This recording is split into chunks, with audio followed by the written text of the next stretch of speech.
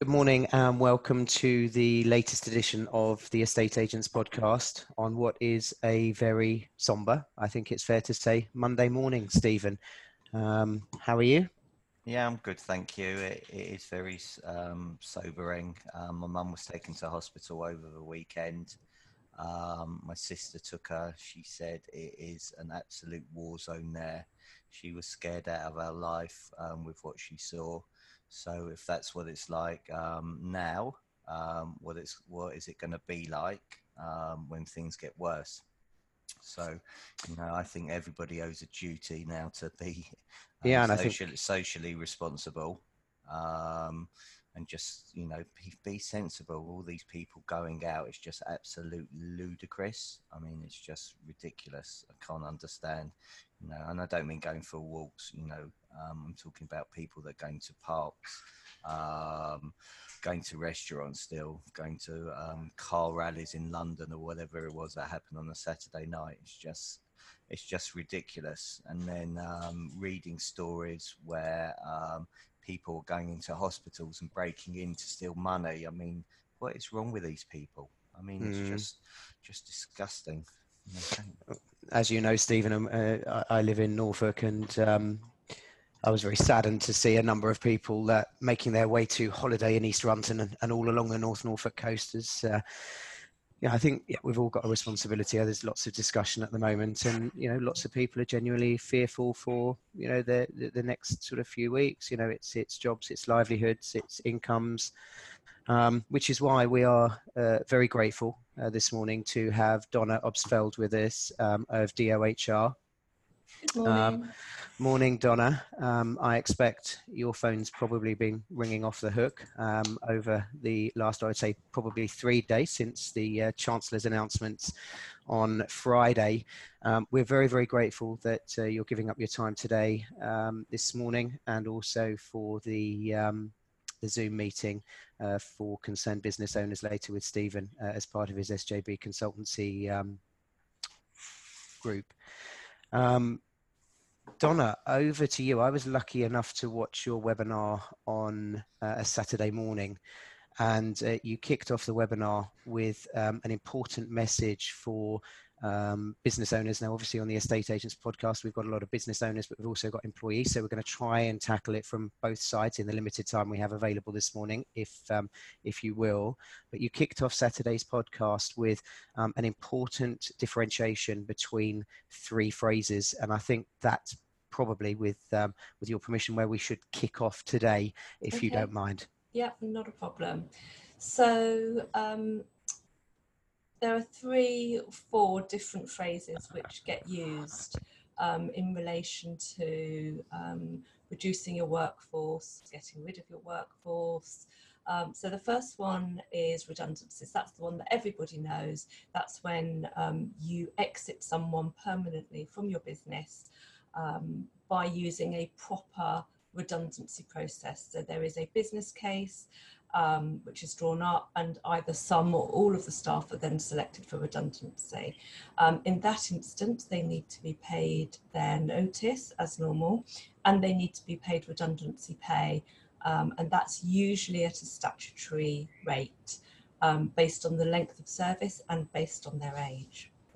The government are asking that we do not make people redundant, and there are therefore some alternatives. The first one is short-term working, and that is where an employer has to have a consultation with employees and agree that in order to keep the business running at some level, they still require some staff, and therefore will reduce the hours of those staff and will pay them for the hours that they work. Now, generally, with short-term working, strictly legally, it's if somebody is doing less than 50% of their normal working week. However, at the current time, we're seeing people reduce to 60-70% just because that's what their business needs. And I'll come back to that a little bit later, if I may. The other alternative is layoffs. Now, this is what is quite an old-fashioned concept, although there are contracts with layoff clauses in them. And that means that an employer does not need to consult but can lay off their staff for up to 13 weeks. Now, what happens with that is that there is a week's payment of guaranteed payments, which is currently £29 per day, for your staff within any 13-week period. But after 4 weeks of not providing any work to your employees, they can then come back and ask to be made redundant. And you can counter that claim if you can prove that there will be work for them in the next 4 weeks. Now, given the environment that we're in at the moment, that layoff procedure kind of doesn't really fit.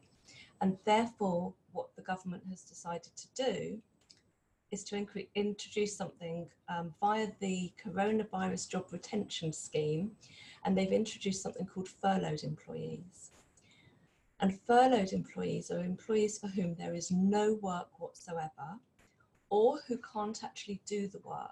So that may be that they can't work from home, it may be that they are looking after children, or that for underlying health reasons, although they themselves are not sick at the moment, but for underlying health reasons, it's not appropriate that they come into work, or they can't maintain social distancing. And in those cases, employees are furloughed by the employer and can be paid up to 80% of their salary, up to a maximum of £2,500. The challenge that we have at the moment is that we don't really know how to get that money into the businesses. There will be a form available via HMRC on their website, hopefully this week, but we are waiting for clarification of that. And that does apply to business owners who have got up to 200. Sorry, that's available for businesses of all sizes, whether it's a limited company, PLC, sole trader, or anything else. If you've got employees, then they can be furloughed.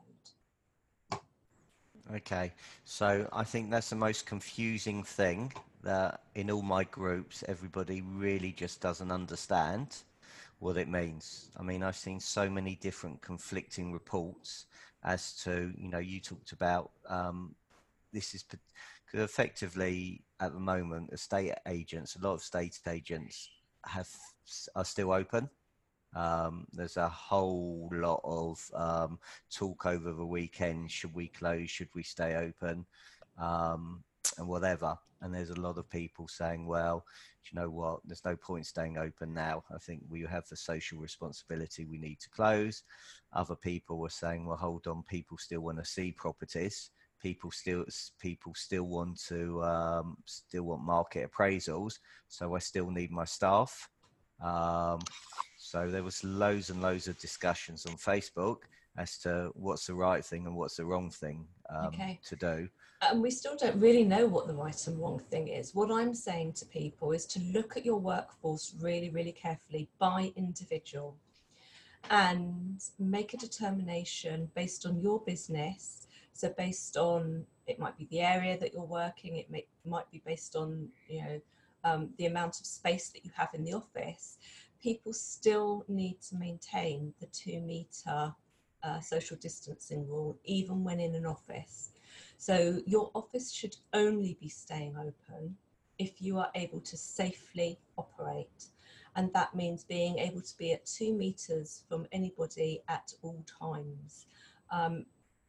It also means that employers need to put in place really robust cleaning methods, making sure that toilets and kitchen areas are as clean as possible. And generally, if it is possible to get people to work from home, then that is preferable, because every time someone leaves home and goes into an office environment, unless they are the only person in that office, unless they are driving there and having no contact with anybody else en route, they're bringing germs back into their own home every time they return.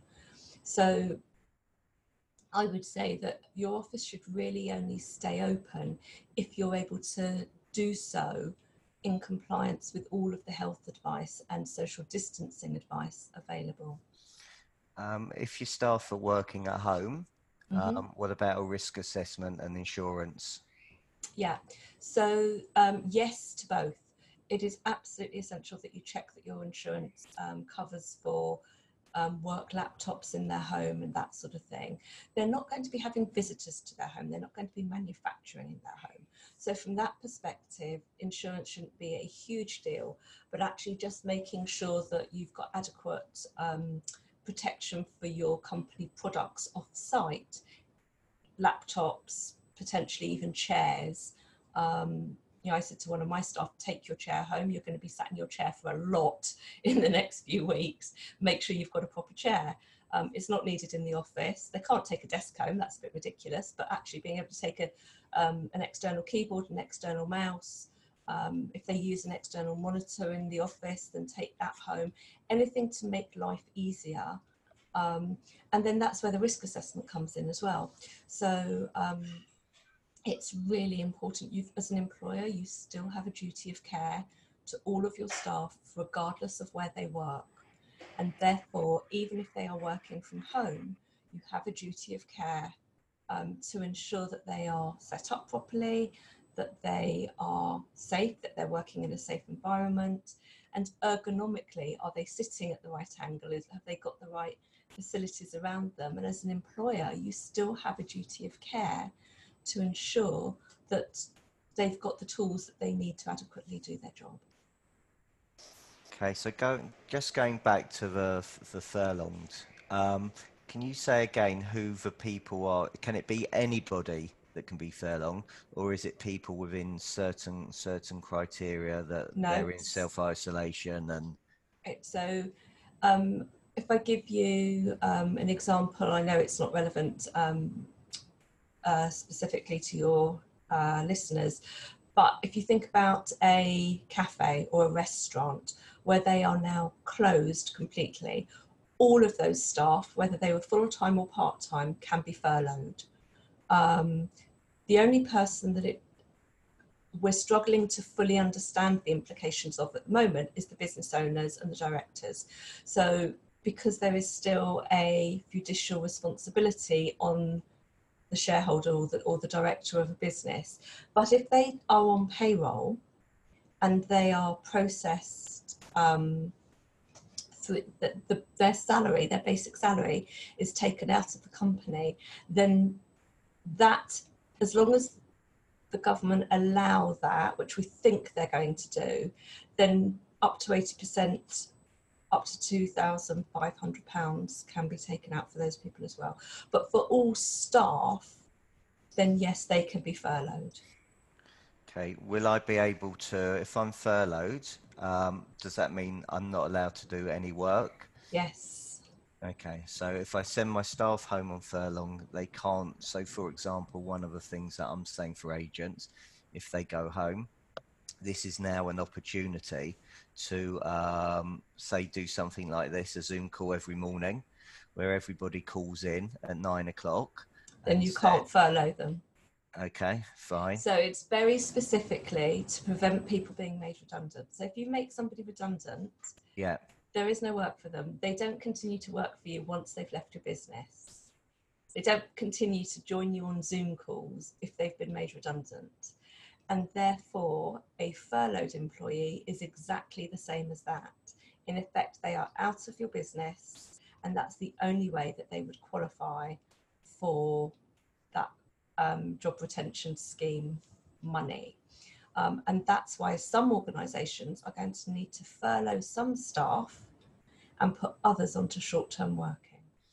okay, so effectively they're the two options. They're the main two options that we think we're going to see people using. Okay, unless people, we've noticed there was a big announcement on Friday night that Spicer Hart made a lot of people redundant. Another one of the big franchise companies, Belvoir, I think made 15 people redundant last week. Before I think the Chancellor came out with his announcements. Can they change it retrospectively if they need to? Yes, and they are being advised to do so. So anybody who was employed as of the 28th of February and was made redundant from the 1st of March onwards as a result of COVID-19 can be and technically should be reinstated and then be able to access the furlough payment. Yeah. And just a quick question there, Donna. If you're furloughed, it's 80% of your basic salary only, because we work in an industry, obviously, which is heavily commissioned. Some people are commission only. Some people are a combination of basic and commission. What is the government stance on that 80%? Is it, you know, for example, my partner, if we take it outside of this industry, is on a 16-hour contract, but she's regularly demonstrated over 18 months she's been working 40 hours a week. Yeah. Where do people stand in that scenario? So that's one of the things which is not clear. I mean, the guidelines that came out, there's a link to them off my website, but they are so sparse that that bit isn't clear. We believe that the £2,500 cap will be applied, and it would be all income up to that cap at 80%. So you would need to be earning over 30,000 in order to not get the £2,500 per month. But we are waiting for more clarity as to whether or not they're going to say just basic pay, or whether or not they're going to say basic pay plus commission. Probably won't include things like one-off bonuses, but something which is paid on a regular basis, or where, yeah, it may be that they say, right, you can look at the pay slip, because it's all coming through HMRC, so they'll know what people's pay slips are each month. And it may say, well, it's the average of the rolling 13-week period or a rolling 17-week period. There are several markers that are generally used elsewhere in payroll, which they may tap into. But until we get more clarity and until we get this actual form available via the HMRC website, which will enable us to furlough employees, we don't know what it's asking for, so we're not sure yet. Okay, and with the same, again, I know commission, and you've got a lot of employers that take dividends as well. Yeah, dividends probably won't be covered. Yeah. But there's a growing pressure on the government to do something for self-employed people. And very often they only take dividends. And therefore it's possible that what they might put in place for self-employed may also apply to directors or shareholders. We don't know yet. And we've made a couple of references to your website in the course of the podcast so far. Can we just remind people, Donna, how they can head over to your website to get that information, please? Yeah, so the main website is DOHR, Delta Oscar Hotel Romeo.co.uk. And on that landing page, on that homepage, you'll see a coronavirus logo. You can't miss it. If you click that, it will take you to our specialist coronavirus page. There's FAQs on there. There's a couple of how-to guides. And I will probably at some point today write and put up a furlough policy, just because it's not something that any organisation will ever have had before. Okay, so can I go back to that furlough? And excuse me, because I may be being thick here. Nice to see your cat in the background joining in. It's all right. We've got dogs, parrots, so we're a pet-friendly podcast. And kids now. And kids as well. So if I put half my staff on furlough, one, we don't know how long it's going to be. Correct. But we can then, when hopefully we get out of this and things improve, they can all be brought back into the business. So the government have put this money in place for an initial 3-month period. Yeah. So when you furlough your staff, communication is going to be absolutely essential. So the one thing I would say to all employers, before you send all your staff off home, make sure that you've got their personal email addresses and their personal mobile numbers, because very often employers will only use work emails to communicate with people. Well, of course, those people aren't on their work emails now. So it's really important that you've got their personal email addresses. Communication is absolutely key. And what I would suggest is taking it month by month. So if you're going to furlough employees this week, furlough them, give them the communication, give them the clarity that it's till the end of April, but that you will review the situation on the 20th of April, because by then we will know so much more. And at that point, you will know whether or not you need to do it for another month, or whether you need to put more staff on furlough or take some staff off furlough. So your organisation will evolve as this virus evolves. So I would say don't take any massive long-term decisions that are harder to reverse. Take a decision that's going to give people clarity, gives you clarity, enables you to make decisions in your business, and then review it again and tell people when you're going to review it. You mentioned there, Donna, two different scenarios, furlough and short-term working. Short-term working. Now, we've had a message on our podcast page to say that I'm being asked to do short-term working, but also be available to take calls from clients in my normal regular hour, my normal regular hours. Does that contravene short-term working? What is short-term working? Because, well, certainly from the conversation that was posted, it would appear that the decision may be to furlough some staff, some colleagues of that business, but then ask one or two, three, four, however many key people within that business to continue to receive phone calls in the usual normal office hours, and possibly over 6 days as opposed to 5, just to help keep the business afloat. Yeah, so those people should then technically be paid for the time that they're working. So if you are expecting somebody to be available Monday to Friday, 9 till 5, or Monday to Saturday, I don't know, 10 till 4, then those people should be paid at their normal rate for that. Now, the only variation to that is that obviously at any point in time, employers have the ability to agree, not enforce, to agree with their staff a variation to contract. And that can be on a short-term or a permanent basis. So it may be worth employers having that conversation with their staff and saying, look, we can't guarantee you this payment. We don't know exactly what's coming in, but for all the time that you work, if the phone rings, if you're on the phone, then we will pay you for that. The other thing that we're seeing is people being asked to take salary cuts. So a change, so they're working the same hours, but for less pay. And the one thing I would say with that is if you're going to do with that, you've got to make sure that they're still being paid national minimum wage. And it has to be a two-way process because otherwise you're at risk of illegal deductions from wages.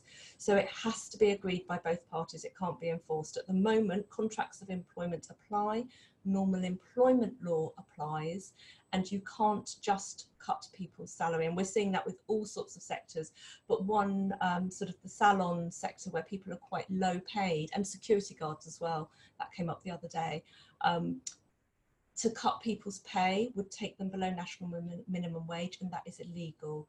So you just need to be mindful, if you are going to ask people to take a cut, but still need them to work their normal hours, what does that do to their pay rate? You can cut their hours and keep them on their normal pay rate for the hours that they work. So there are 2 or 3 different ways of doing that short-term working. One of the miscommunications that seems to be out there at the moment, certainly for a lot of business owners, I've involved in a lot of threads, particularly related to our industry, Donna, where business owners are still asking whether the furlough arrangement is a grant or a loan, and don't seem to be understanding that this is government money. It's not a loan to be repaid. No. I just wonder if you could clarify the stance on that for our audience. There are 2 different, well, actually, I think there are 3 different pots of money available. So this money, the coronavirus job retention scheme, is not a loan. It does not need to be paid back. It is money that is coming from the government to pay employees so that they are not made redundant. that means in effect that it's a little bit selfish, because the government would then have to pay those people all, they'd have to put them into the universal credit system, they'd have to process them. So it's kind of a way of reducing pressure on them elsewhere in the system, but that money is not a loan. There is also the there is a loan scheme. It's the coronavirus. It has been transferred from another loan scheme, and that is a loan. It will give businesses up to something like £5 million. But I'm hearing a lot of warnings about that one, because they'll look at the viability. Because it's a loan, all the normal banking and loan procedures still apply. And they'll look at the viability of your business prior to all of this happening. So they're not going to look at it now. They'll look at how robust your business was beforehand. But they're also asking for personal guarantees. And that means that if you lose your business at the end of all of this, you personally are the guarantor for that loan. Crikey. So the advice that I'm hearing is yes, that money is available, but it is a loan, and be really, really careful with it. Other monies that are available is the employment allowance, which is going from £3,000 a year to £4,000 a year. And it's the smallest of businesses, and it's a sort of a national insurance holiday for businesses. So you get the first, well, now it's going to be £4,000 of NI, doesn't need to be paid, and that's from the 6th of April. So it seems like there are some extraordinary measures that are being put into place, and listening to what you're saying and trying to make sense of it. As you know, I'm an employee, and employers have got very difficult decisions and challenging waters to circumnavigate over the coming weeks. But to me, I'm sensing that as a general rule of thumb, you keep your integral team working and furlough those that you can. Is that? Yeah, I think that's pretty much what a lot of employers are having to do. So I was talking to another estate agent over the weekend, and they have team leaders and staff, and they're talking about keeping one team going to support everybody. So they will furlough everybody else and keep one team intact, just to do the fielding of the phone calls, if they're going out, then they will do that, but it has to be social distancing. So well, that leads nicely on to my next question, because you're a specialist in this field, Donna. I received a message on Saturday from a colleague within the industry. They are employed, and they said, just get it up on my phone, 2 seconds. Andy, just wonder whether with any of your connections you can help. I'm still being asked to do valuations and viewings, but this seems to contradict the government's social distancing measures. What are my rights? Okay, so employers have a duty of care towards their staff, which means that they can't put them into a situation where there is any kind of risk. If the property is empty, for argument's sake, then the person who goes and does the valuation, the estate agent, isn't going to come into contact with anybody in that property. Therefore, it's safe to do it. If there are people at home who are asking for valuations, there are a couple of ways that it could be done. One is via technology. So actually asking the householder to walk around the house with their phone and do a video viewing, if you like, of that house. I know it's not the same, I get that, but if people want to continue to operate and people want to put their houses on the market, then it's got to be practical. The only other way to do it is to go into a house face mask, gloves, and even the face masks that we've got, they're not sufficient. This is a virus. It's going to go through. It's not like it's dust or something. So I would question that, but I guess it's better than nothing. And then everybody in the house has to just be in a different room while the estate agent is walking around the house. It's not practical. It might be practical. It doesn't feel very practical. I would try and do as much as possible via video. So that in itself draws questions with viewings, because obviously by virtue of the fact that it is a viewing and it's accompanied, there will be other people there. And I suppose from that angle, I'm just trying to think outside the box, or, as somebody that conducts viewings myself in ordinary day-to-day business, although it has to be said that they are few and far between at the moment, the 2 meter social distancing, it's very difficult to enforce that on a viewing. And therefore it shouldn't be done. And that, if you listen to Boris Johnson talking yesterday, he's saying, yes, go out and get fresh air, but social distancing, keep 2 meters from people around you. And that is no different going out to do a viewing. And an employer cannot insist that somebody does that and puts themselves and their family at risk. I think the one thing, we're recording this podcast for our listeners via Zoom, so it gives us the functionality of being able to look and see each other, and then, so we know when to cut in and not to cut in, and to try and run it as smoothly as possible. I think what's really, the most important message here, that is, in a socially distanced environment, we have to remember how digitally connected we are, and we can use that now to our advantage. Yeah, absolutely.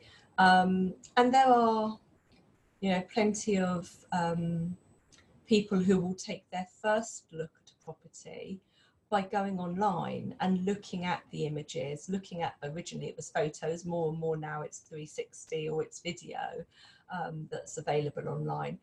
But when somebody, I'm sure you know this, is, as someone who has moved house, the first thing you do is go and look at the pictures online to determine whether or not you even want to go and see that property. And I think that you may not be able to close the deals without seeing the property, but you can certainly shortlist the properties that you want to see. And it may be that, you have to put householders in touch with potential buyers so that they can do the show rounds using their own phones and stuff. It's going to be uncomfortable. There's going to feel like the risk of the estate agent being cut out. Certainly if you're putting a buyer in direct touch with a homeowner, so that they can do a show round virtually. But that's where policies, procedures, processes within your business need to be tightened to ensure that there is that smooth continuity of business, because ultimately we all want to come out of this with business that is going to take off. The other thing is that once people have been holed up in their own homes for 8 weeks, 12 weeks, whatever it is, some of them might be desperate to buy new homes after that. Let's hope so, Donna. Let's hope so.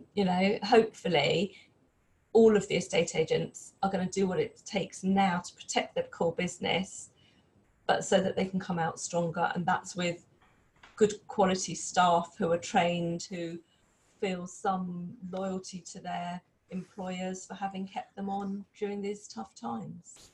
Okay, so just going back to the short-term contracts rather than the furlong contract, because, I agree, when we come out of here, I think there's going to be loads of pent-up demand. The short-term contracts, have they got to be at where they were with the long-term contracts, or can they be amended to reflect a salary cut? Can they be re-agreed, so to 80%, or is it just best to say, furlong the majority, because that's what's best for the business? Okay, and just take every day at the time, rather than worry about 8 or 12 weeks, because actually we may not be here at 8 or 12 weeks. So you can't just change someone's contract.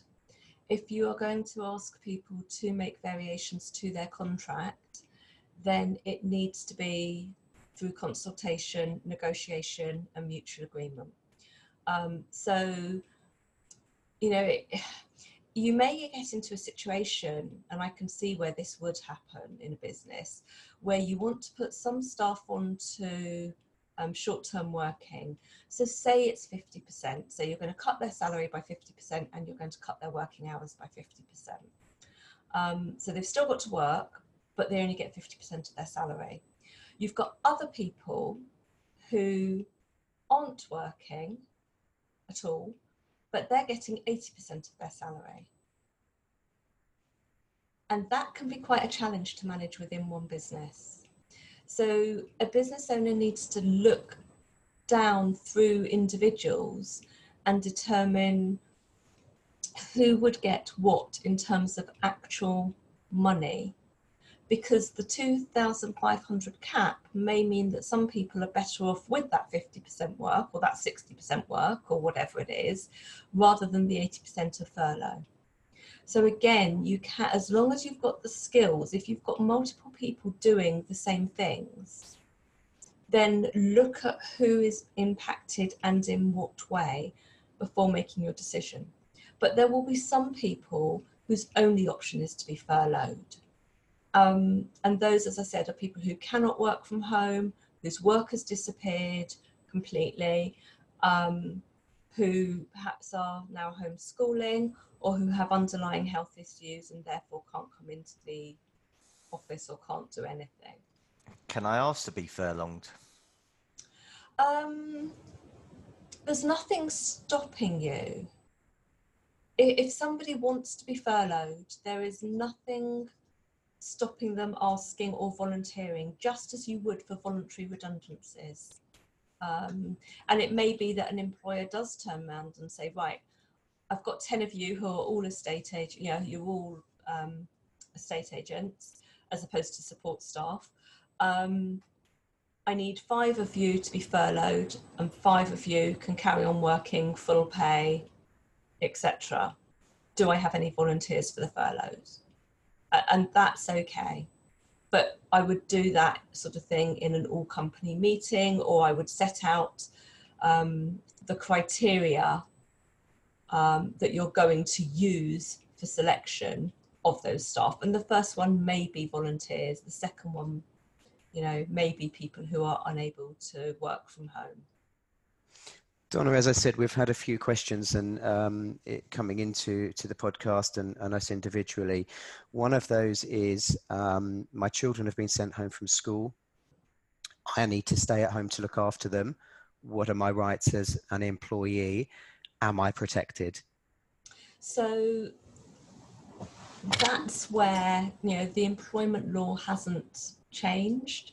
What we're saying is that if people cannot work, for example, you know, my kids are 16 and 19, they don't need looking after, but if somebody has a 6-year-old and a 9-year-old, they do need looking after, and the parents cannot work. So that's where the government have introduced the job retention scheme. So they would be an absolute candidate for furloughing. Okay. But it's not an automatic right. It does need to, you know, be through the company. A decision does need to be made. It needs to be agreed through the company. Otherwise, presumably the statutory emergency measures of up to 4 weeks unpaid leave per parent in any 52-week period apply. Per child, yes. Per child. So, yeah, so if somebody could potentially have 8 weeks off using unpaid parental leave, or if they've got 2 children. I mean, they might have 3, in which case it's 12 weeks, but yes. And that in itself draws its challenges financially, doesn't it? And I suppose at this stage, we don't know, well, we do know that there are no protective measures for those people or for that situation at the moment, other than the furlough arrangement that we've been discussing at length. Correct. And, you know, all the normal bullying, harassment, discrimination, all of those laws still apply. There's been no relaxing, and there shouldn't be. It's right that there isn't. But that, you know, if somebody feels that they're being discriminated against because of their status as a parent, then they would have a normal claim as they would under any other normal circumstances.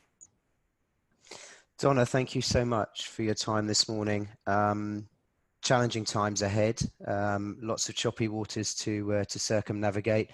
I would imagine that your industry is going to work in the reverse to mine, in that I think you are going to be crazily busy over the coming weeks, and certainly the signs are that we may not be. So really appreciate you taking the time to talk to us at the Estate Agents Podcast today.